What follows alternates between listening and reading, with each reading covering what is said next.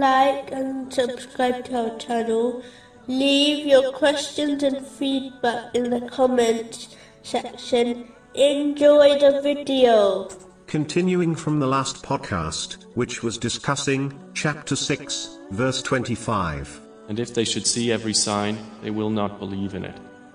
Even when they come to you arguing with you, those who disbelieve say, "This is not but legends of the former peoples." It is important to understand that the characteristic of true Muslim is not to argue or debate in order to promote themselves and their opinion. They should instead present the information in order to promote the truth. This applies to both worldly and religious matters. The one who aims to promote the truth will not argue.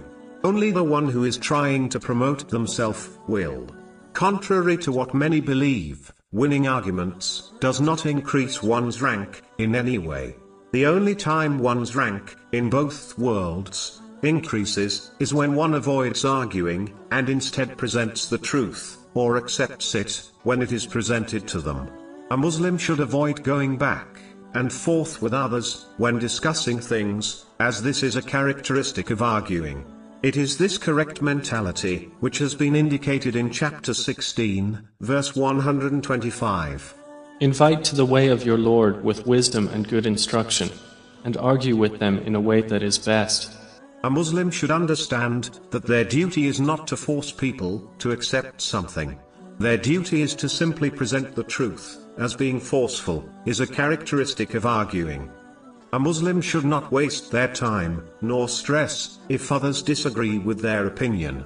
When one holds on to these disagreements, over time, it can cause enmity to build up between people, which can lead to fractured and broken relationships. This can even result in the sin of severing ties with people. So in cases like this, it is important for Muslims to let things go, and not harbor a negative feeling towards someone who disagrees with their opinion and choice. They should instead push themselves to agree to disagree, and move on from the situation, without any ill feelings. The one who fails to do this will find themselves always arguing and possessing enmity for others, as they are bound to disagree with others on certain topics and issues due to a difference in their characteristics and mentality. Understanding this is a branch of finding peace in this world.